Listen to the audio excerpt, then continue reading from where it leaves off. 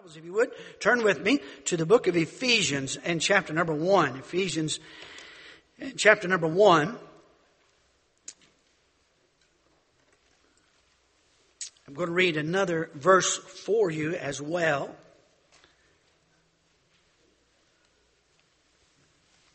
I'll have you open there with me to Ephesians chapter number 1. And then I'll read to you from Revelation 4. Stand with me, please, if you would, for the reading of the Word of God, Ephesians and chapter number 1. I'm going to ask you to join me on 3 different verses. Thank you. All right. Thank you, gentlemen. I'm going to ask you to join me on 3 different verses, all right? And I ask you to join me on verse number 6 when we get there. I'm going to ask you to join me on verse number 12. Then I'm going to ask you to join me in conclusion on verse number 14, all right? And I'll pause and remind you when you're supposed to read out loud, all right? But if you'll follow me, beginning at verse number 3 with me, and then we'll pause and we'll read together verse 6 when we arrive there. Verse 3 says, "Blessed be the God and Father of our Lord Jesus Christ, who hath blessed us with all spiritual blessings in heavenly places in Christ, according as He hath chosen us in Him before the foundation of the world, that we should be holy and without blame before Him in love, having predestinated us unto the adoption of children by Jesus Christ to Himself, according to the good pleasure of His will." Together in verse 6.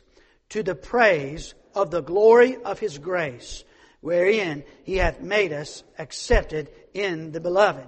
So in verse number 4, the Bible said He hath chosen us. Verse 5, He has predestinated us, adopted us. And verse 6 says, "To this end, to the praise of the glory of His grace." Verse 7 says, "In whom we have redemption through His blood, the forgiveness of sins, according to the riches of His grace, wherein He hath abounded toward us in all wisdom and prudence, having made known unto us the mystery of His will, according to His good pleasure." Verse 11 says, "In whom also we have obtained an inheritance, being predestinated according to the purpose of Him who worketh all things after the counsel of His will." Together on verse 12.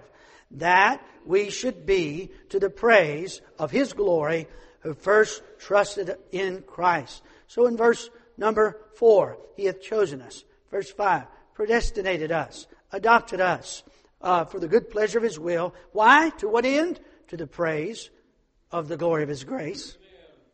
Verse 6, we're accepted. 7, redeemed and forgiven. Verse 9 speaks of the mystery of His will according to His pleasure. Verse 11 speaks again of our inheritance and that we have been predestined to a purpose. And that purpose is after the counsel of His will. Well, what is that predestined purpose? Verse 12, that we should be to the praise of His glory. Verse 13, "In whom ye also trusted, after that ye heard the word of truth, the gospel of your salvation, in whom also after that ye believed, ye were sealed with the Holy Spirit of promise." Read verse 14 with me, please. "Which is the earnest of our inheritance until the redemption of the purposed possession unto the praise of His glory."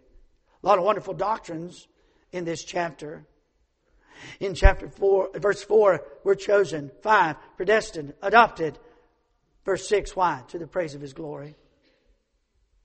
Verse 7, we're redeemed and forgiven. Verse 9 speaks of the mystery of His will according to His good pleasure. Verse 11 speaks of our inheritance and predestined to a special purpose after the counsel of His will, which is to be to the praise of His glory. Verse 13 speaks of the word of truth and of our salvation to those who believe and are sealed by the Holy Spirit. And that gives us the earnest or the down payment on our eternal inheritance. And that is redemption purchased by the blood of Jesus Christ. Why? Unto the praise of His glory. I read to you Revelation chapter 4 and verse 11. "Thou art worthy, O Lord, to receive glory and honor and power. For Thou hast created all things, and for Thy pleasure they are and were created. I want to speak to you on this subject this morning.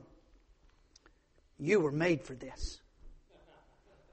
You were made for this.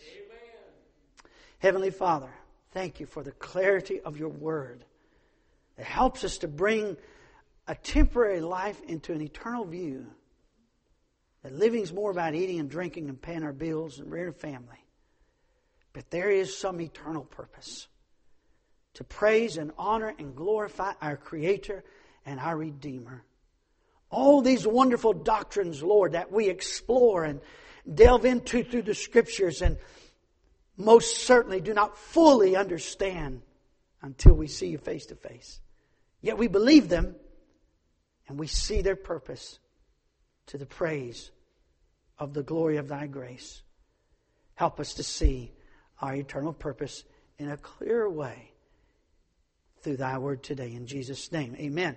Thank you, and you may be seated. Cars were made to be driven fast.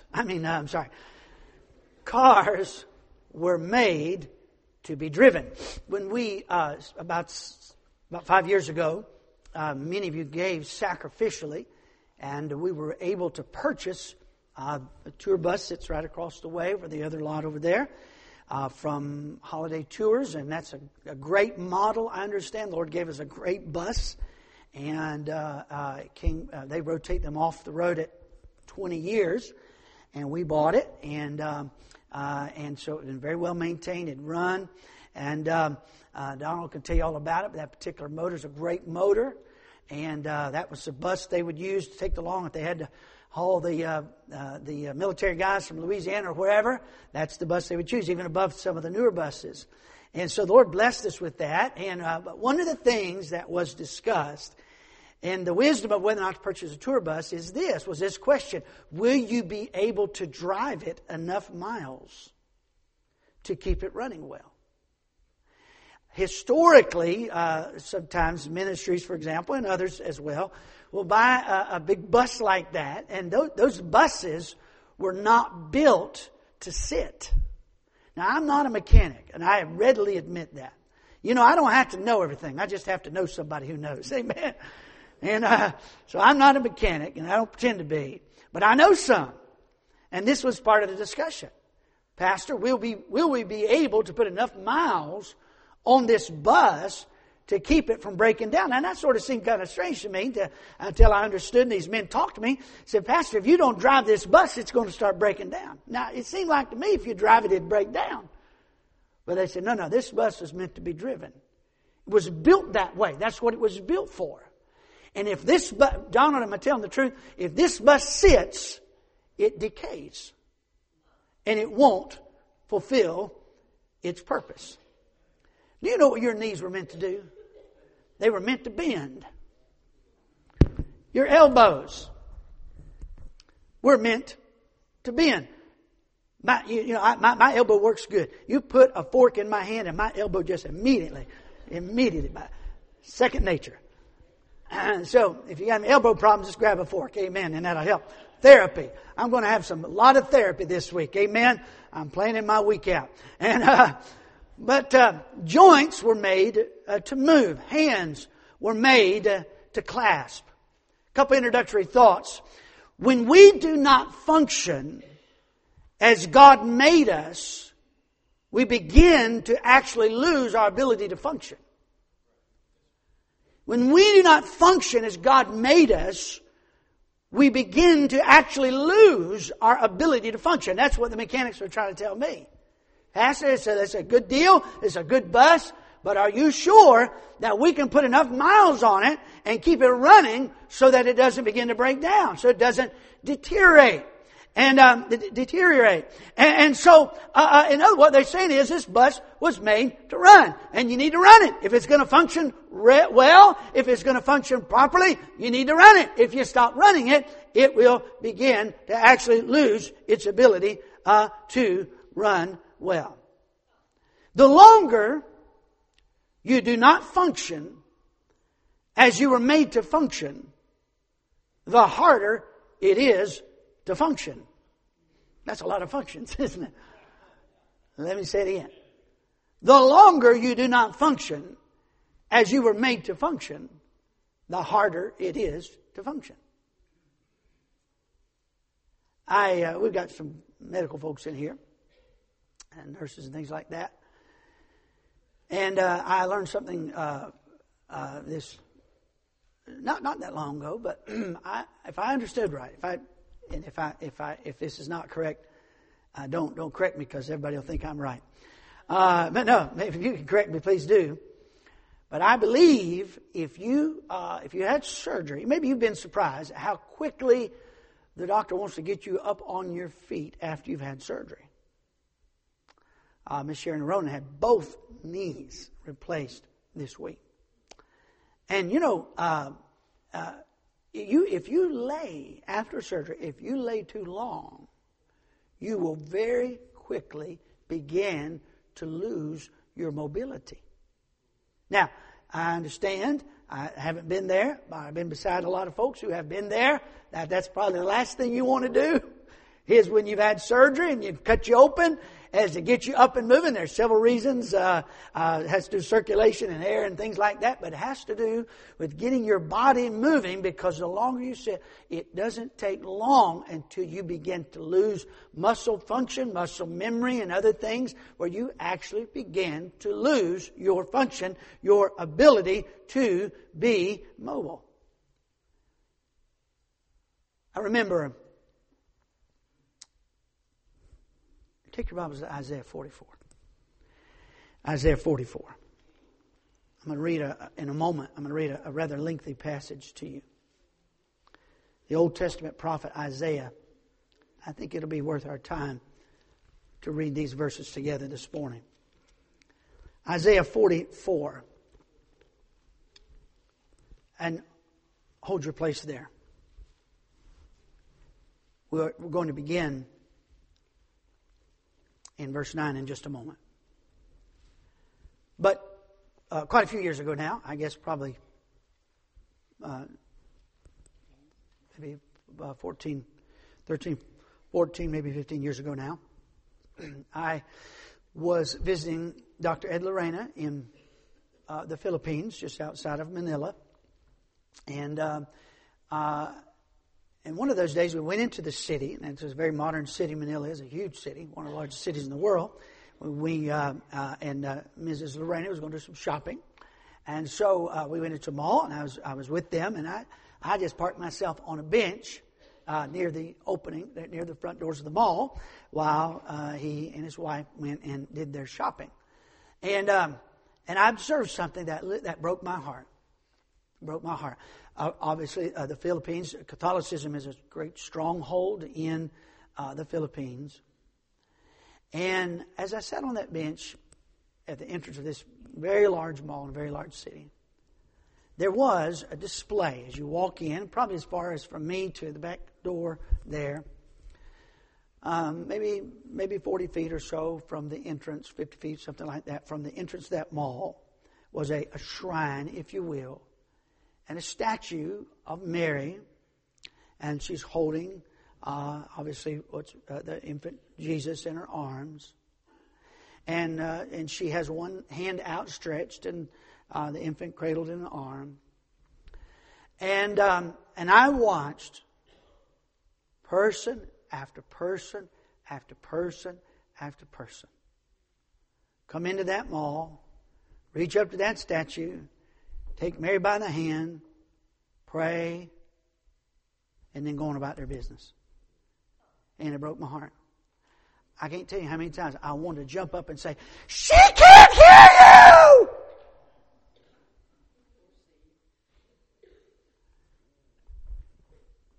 And if she does happen to be looking down from heaven at that particular moment, she would plead with you not to seek her as an intercessor. Did you ever read Mary's prayer? She said, her song of rejoicing. She said, "I rejoice in God, my Savior." Guess who needs a Savior? Sinners need a Savior. Mary, by her own words, admitted her need of a Savior. Mary herself admitted herself to be a sinner in need of a Savior. You said, that's blasphemy. That doesn't fit with the traditions of my religion. Then you got a choice to make. You can believe Mary's own words out of the Scripture, or you can believe the traditions that have been passed down to you. It's your choice. I choose to believe the Word of God. I choose to believe Mary's own words in God's Word. She said, He's my Savior. He saved me from my sins. When I saw that, I couldn't read anybody's mind, of course, but I just imagined they were praying to Mary as they've been taught to do. Look at Isaiah 44, verse 9. By the way, it was a beautiful image. I mean, very well done. It was full color. It was a beautiful display as far as artistic beauty is concerned. Verse 9 says, they that make a graven image are all of them vanity, and their delectable things shall not profit, and they are their own witness, they see not, nor know, that they may be ashamed. Who hath formed a god or a molten graven image that is profitable for nothing? Behold, all his fellows shall be ashamed, and the workmen that are of men. Let them all be gathered together. Let them stand up. Yet they shall fear, and they shall be ashamed together. The smith with the tongs both worketh of the coals, and fashioneth with the hammers, and worketh it with the strength of his arms. Yea, he is hungry, and his strength faileth. He drinketh no water, and is faint. The carpenter stretcheth out his rule. He marketh it with a line. He fitteth it with planes. And he marketh it with a compass, and maketh it after the figure of a man, according to the beauty of a man, that it may remain in the house.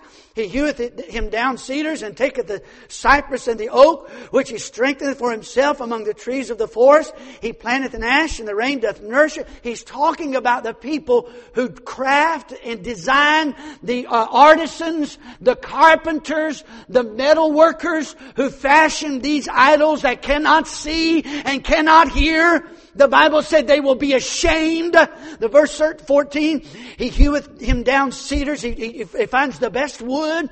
Taketh the cypress, the oak, which he strengthened for himself among the trees of the forest. He planteth an ash tree, and the rain doth nourish it. Then shall it be for a man to burn, for he will take thereof and warm himself. Yea, he kindleth it and baketh bread. Yea, he maketh a god and worshipeth it. He maketh it a graven image and falleth down there too. Look at me. He says the man grows a tree. He wants a certain type of wood. The rain nourish it. The tree comes to maturity. He cuts it down. He uses part of it to build his house. Uses part of it to build a fire to keep his family warm, and takes another piece of it and carves out an idol. Verse number 16. He burneth part of it in the fire. With part thereof he eateth flesh. He has a barbecue. He roasteth roast and is satisfied. Yea, he warmeth himself and saith, Aha, I am warmed. I have seen the fire. And the residue thereof he maketh a god, even his graven image. He falleth down unto it and worshipeth it and prayeth unto it, and saith, Deliver me, for thou art my God. They have not known nor understood, for he hath shut their eyes that they cannot see, and their hearts that they cannot understand. And none considereth in his heart, neither is there knowledge nor understanding to say, I have burned part of it in the fire. Yea, also I have baked bread upon the coals thereof. I have roasted flesh and eaten it. And shall I make the residue therefore an abomination? Idols are an abomination to God. Shall I fall down to the stock of a tree, a piece of wood? He feedeth on ashes, a deceived heart hath turned him aside, that he cannot deliver his soul, nor say, Is there not a lie in my right? He doesn't see it. He cannot say. He cannot think. Oh, I took part of the tree, I cooked me a roast. I took part of the tree, I made a fire to warm my family. I took another part, made me an idol. And he can't see how ridiculous this is. Verse 21, remember these, O Jacob and Israel, God's people, for thou art my servant. I have formed thee. Nobody cut me out of a piece of tree. I formed thee. You didn't make me, I made you. Thou art my servant, O Israel. Thou shalt not be forgotten of me. I blotted out as a thick cloud thy transgressions, and as a cloud thy sins. Return unto me, for I have redeemed thee. Sing, O ye heavens, for the Lord hath done it. Shout Ye lower parts of the earth, break forth into singing, ye mountains, O forest, and every tree therein. For the Lord hath redeemed Jacob and glorified Himself in Israel. What God is saying, you weren't made to cut out a tree into an idol. You were made to praise your Creator. You didn't make me. I made you. Break forth into singing. Lift your voice in praise. This is what you were made to do. Made for the praise of His glory. You were made for this. I remember sitting in a Firehouse Sub sandwich shop. First time I went to a Firehouse Sub sandwich shop years ago. Michael Jackson had died. And they were broadcasting his funeral that day. And the preliminaries to the funeral were just a collection of videos and so forth of Michael Jackson. I was sitting in a Firehouse Sub with a pastor down there that I was preaching with, and that was on the screen. And for better or for worse, it caught my attention. And they showed a video clip of Michael Jackson, not a performance, not a concert, just making a 5-minute appearance on a stage. And the crowd, the space was not a large space, probably the size of this auditorium, but it was packed from the front to the back. And the stage, Michael Jackson, 5 minutes, walked out on stage. All he did was walk out on stage. There's no music, there's no introduction. He just walked out on stage. And the people thronged the platform. Security was holding them back from getting off the platform. And literally, they were reaching as far as they could over the platform to try to get as close as they could to touch Him. And here's the thought that impressed upon my heart when I saw that scene. I said, what a shame. All of that adoration, all of that praise, all that desire is being given to a man. Whatever you think of the man is being given to a man, and it belongs to the Creator. It belongs to no man. It belongs to God. And my heart was literally broken for the throngs of people as I watched them scream and cry aloud, reaching in adoration for a man. Can I tell you something? You were made to praise the Lord. You were made to glorify your Creator. You were made to bring Him honor and to bring Him glory. Now maybe this Christianity thing is new to you. Maybe Bible preaching like you're here this morning. Maybe you hadn't heard much of it. By the way, we don't just say we believe the Bible around here. We preach the Bible. We tell you what the Bible says. We don't just stand up and say, we believe and teach the Bible around here. No, we get it open and we read it together and we preach it and teach it. If it makes us comfortable, if it makes us happy, we teach and preach it. May I say, my dear friend, maybe you don't know much about this, and maybe all this is new to you. All of us were brand new at one time, young in the Lord, those of us that are saved.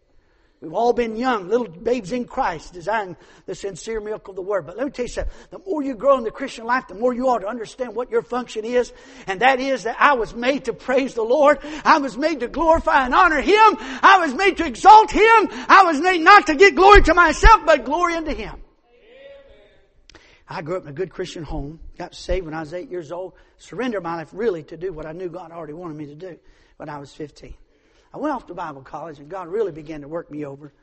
And you know what? When I got off to Bible college, I came home that first semester, my first summer after being in Bible college. Man, I was pumped. Man, spiritually, God had worked on my heart, and I was closer to the Lord I'd ever been.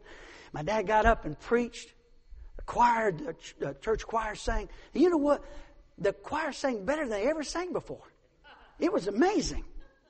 The Sunday school lesson that day was better than I'd ever remembered it being in 18 years of being at home. My dad preached. He preached better than I ever. It's amazing how much better a preacher he had become over the last 12 months.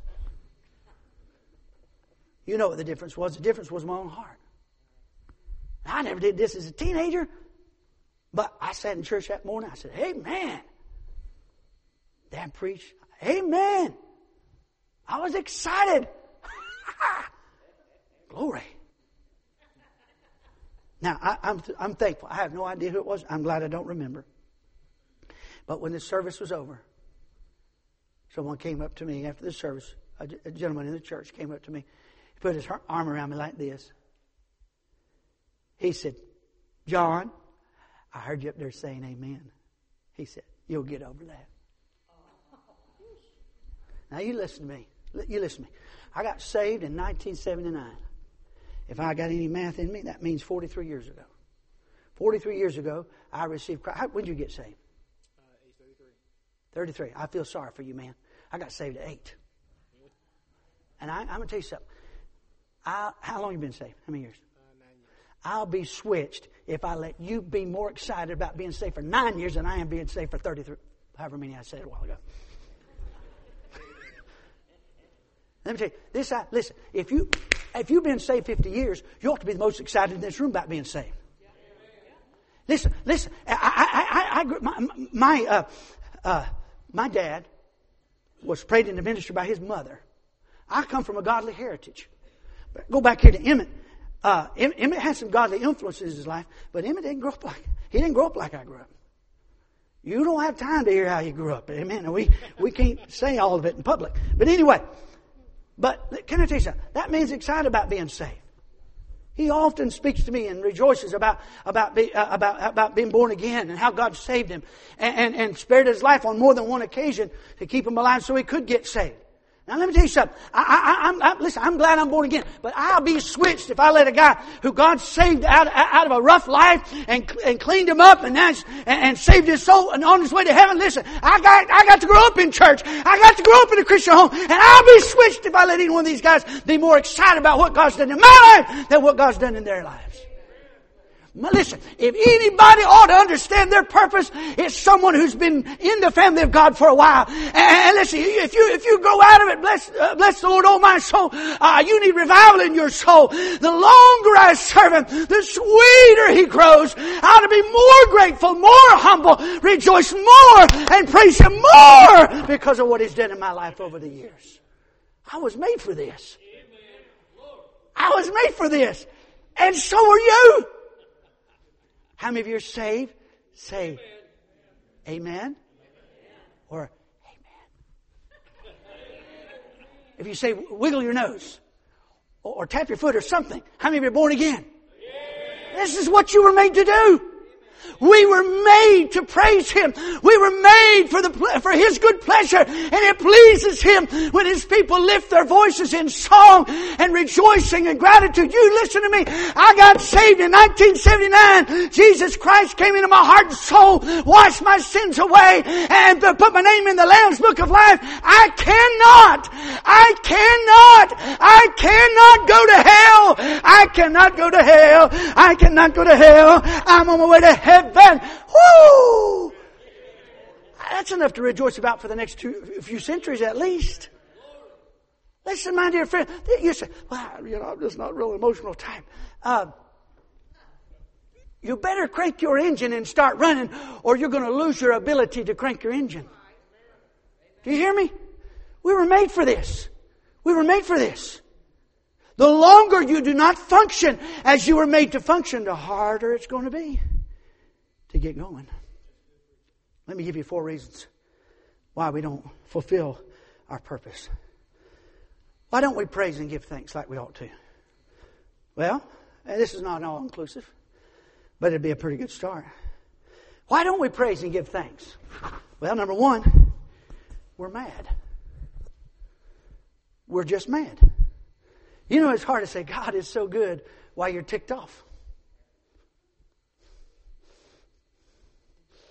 God is so good. It just doesn't work together. It doesn't work. We're angry. We're holding a grudge. Resentful. Unforgiving. Harsh. Bitter. Some of you were here quite a few years ago now, back in 2013, I think it was. A little coming up on 10 years. Wow. And we had a meeting. Dr. Benny Beckham was with us, our dear friend. And he was scheduled to preach for Sunday through Thursday. And he came to preach, and he wasn't scheduled to be another place until Sunday.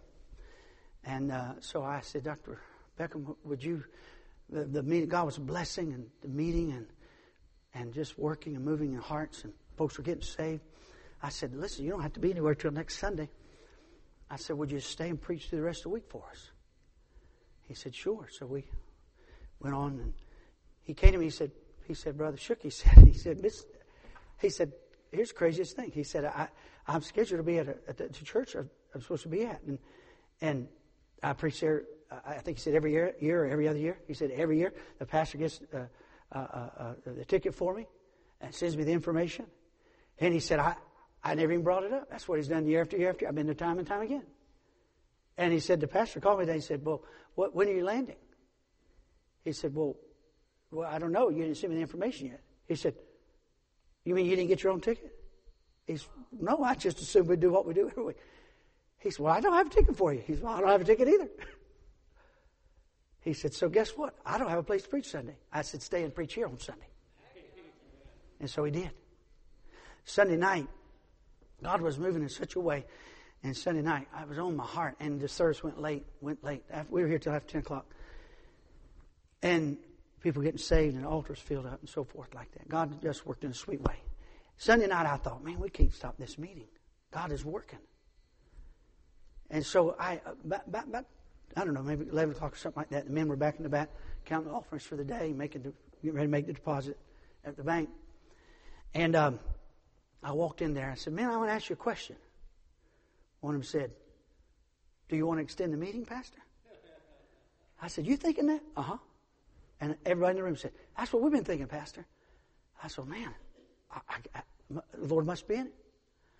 I went to Brother Beckham. I said, Brother Beckham, I said, you stay through till you have to be at your next meeting, which would have been that week. And so we planned that week.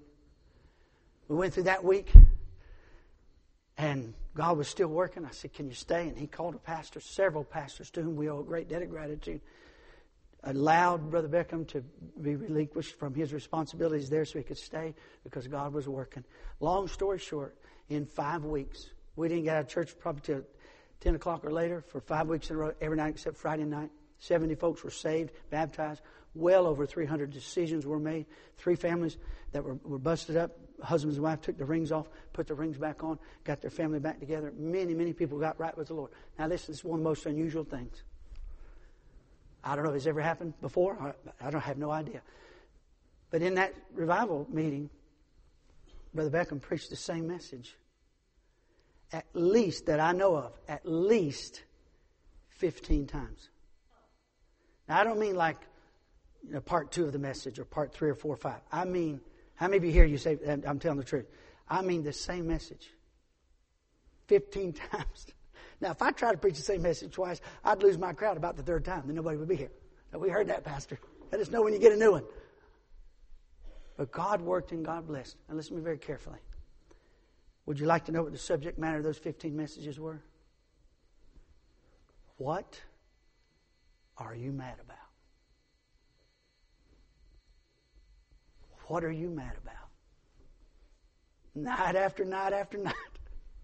Man, and God's Spirit was there. And when He'd ask that question, the Holy Spirit just like, and we would squirm. And He'd say, what are you mad about?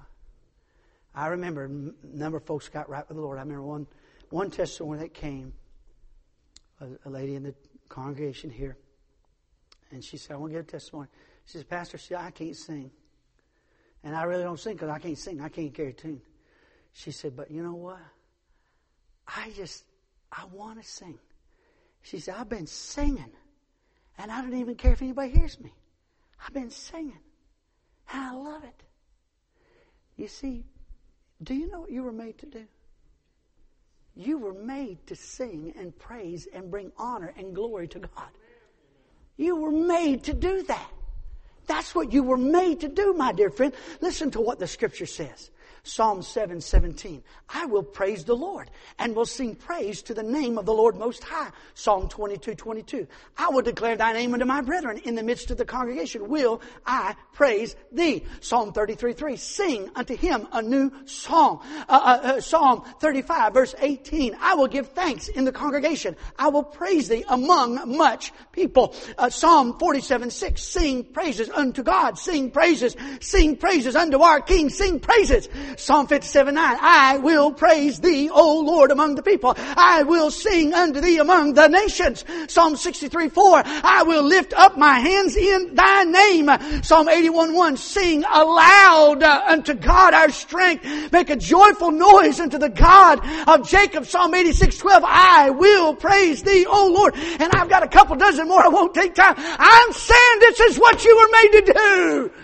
This is what God put you here for. This is why God didn't take you to heaven right after you got saved. He left you here so you could bring praise and honor and glory. And Jesus said, if I be lifted up, I'll draw all men unto me. Others will be saved if you'll fulfill your purpose.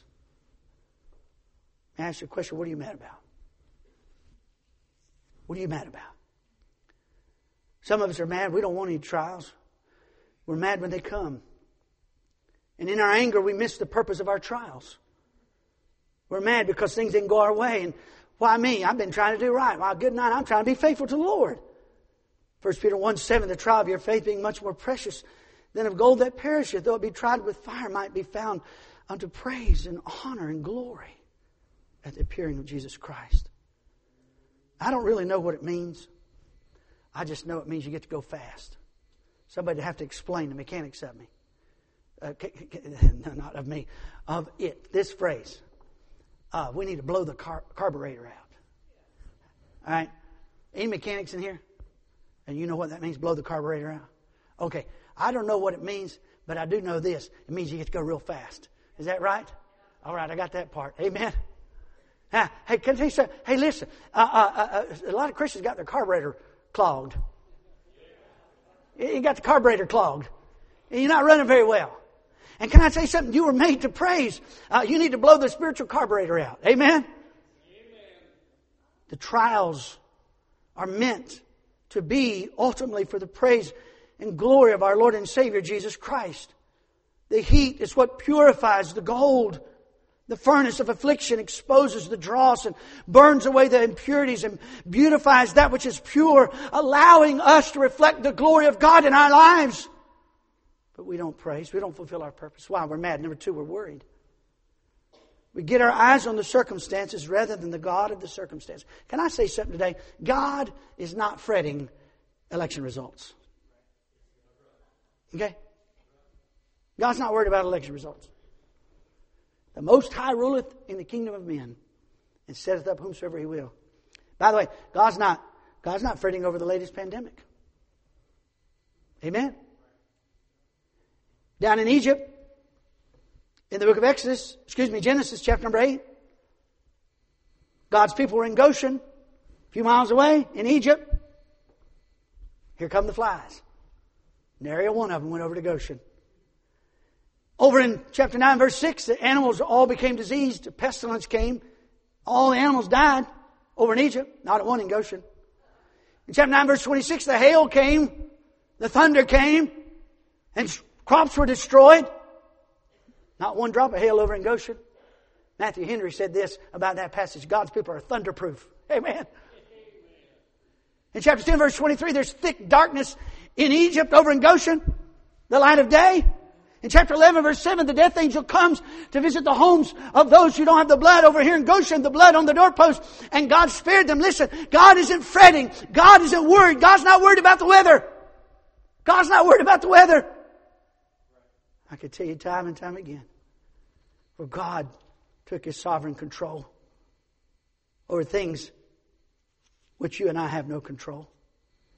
Oh, listen, that first Thanksgiving is a result of the prayers of God's people who prayed for crops that were just about gone. And God sent a gentle rain and restored those crops, giving them the first Thanksgiving. We were made for this. Why don't we praise and give thanks? We're mad. We're worried. Number 3, we're selfish. We're selfish. You know why we don't praise the Lord? By and large. And this might be the biggest reason. Honestly, we just don't feel like it. I don't feel like it. I feel weird. That's awkward, Pastor. I just don't feel like it. Psalm 107, 8, 15, 21, and 31. All those verses say, oh, that men would praise the Lord for His goodness, for His wonderful works among the children of men. Oh, that men would praise the Lord. Oh, that men would praise the Lord. Oh, that men would praise the Lord. Let me ask you a question. Roy back here is a mechanic. Roy, if an engine gets cold, should it never be cranked? How do you get it warm? Crank it? Huh. How about that? If your engine's cold, you got to crank it. You say, but it don't want to crank. It's cold. Crank it. Well, it whines. If you don't get that thing cranked, it ain't going anywhere. And if you don't fulfill your purpose as a Christian, you'll get cold. You'll get indifferent. You won't enjoy the things of God. Oh, listen to me. Should a tired child never get out of bed? No amens, young people. No amens. Should a lazy hound dog never hunt?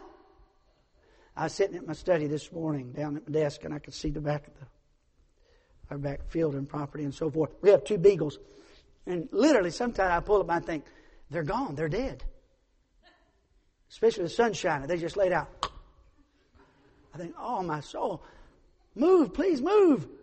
And they just lay there, they're dead. I call them, buddy, hot dog, nothing. And I get out, nudge him.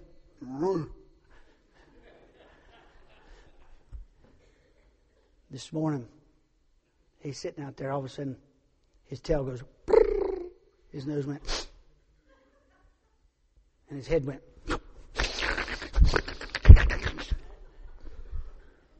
Now, they don't come out in the daytime, but evidently they come out at night. And by the way, they know when hunting season starts. God is my witness. We pulled up about 3 weeks before hunting season started, and there was 4 or 5 right there in the backyard. I was like, guys, could you stay there a few weeks, please? And none of them did. But Buddy caught a whiff. And while Buddy was enjoying, he caught a whiff, and his nose was to the ground. Last thing I saw was a white tail somewhere in the woods. Why? That's what he was made to do. That's what he was made to do. Can I tell you something, my friend? Listen, you and I were made to praise the Lord. And you say, well, I can't do that. I can't. Listen, don't you believe that lie? Don't you believe that lie? That's what you were made to do. That's what you were made to do. Oh, that men would praise the Lord for His goodness, for His wonderful works among the children of men. What God commands us to do, He enables us to do. God says believe, and He gives us Ephesians 2:9, the faith to believe. God says praise, and His Spirit empowers us to praise. God says forgive, and He gives us the grace to forgive. God says love, and He gives us the love to obey that command. God made us for the praise of His glory. But sadly, many will live their whole life for self and never give God the glory and adoration He deserves. Not mad, not worried or selfish, but blind.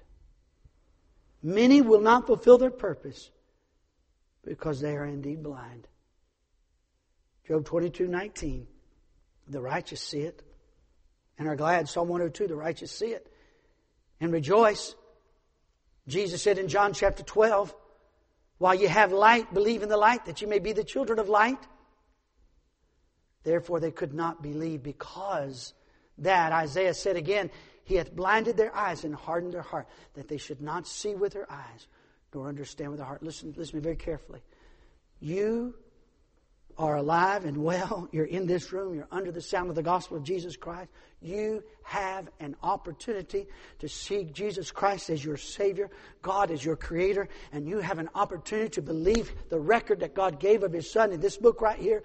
You have the opportunity to open your heart to Jesus Christ, and you can believe and you can be saved and spend the rest of your life and all of eternity fulfilling your purpose of praising and honoring and glorifying your Creator. Or you can choose not to believe. And in so doing, you're like the cold engine that never gets cranked until eventually you are blind. I had fainted unless I had believed to see the goodness of the Lord in the land of the living. Psalm 27:13. Listen to it carefully. I'll close with one story. The psalmist said, I had fainted. I would have quit. I'd have thrown in the towel unless I had believed to see the goodness of the Lord. He didn't say I saw the goodness and so I believed. He said I believed it when I couldn't see it. I believed to see the goodness of the Lord in the land of the living. My dear friend, listen. God is good. God is good. God is merciful. God is gracious.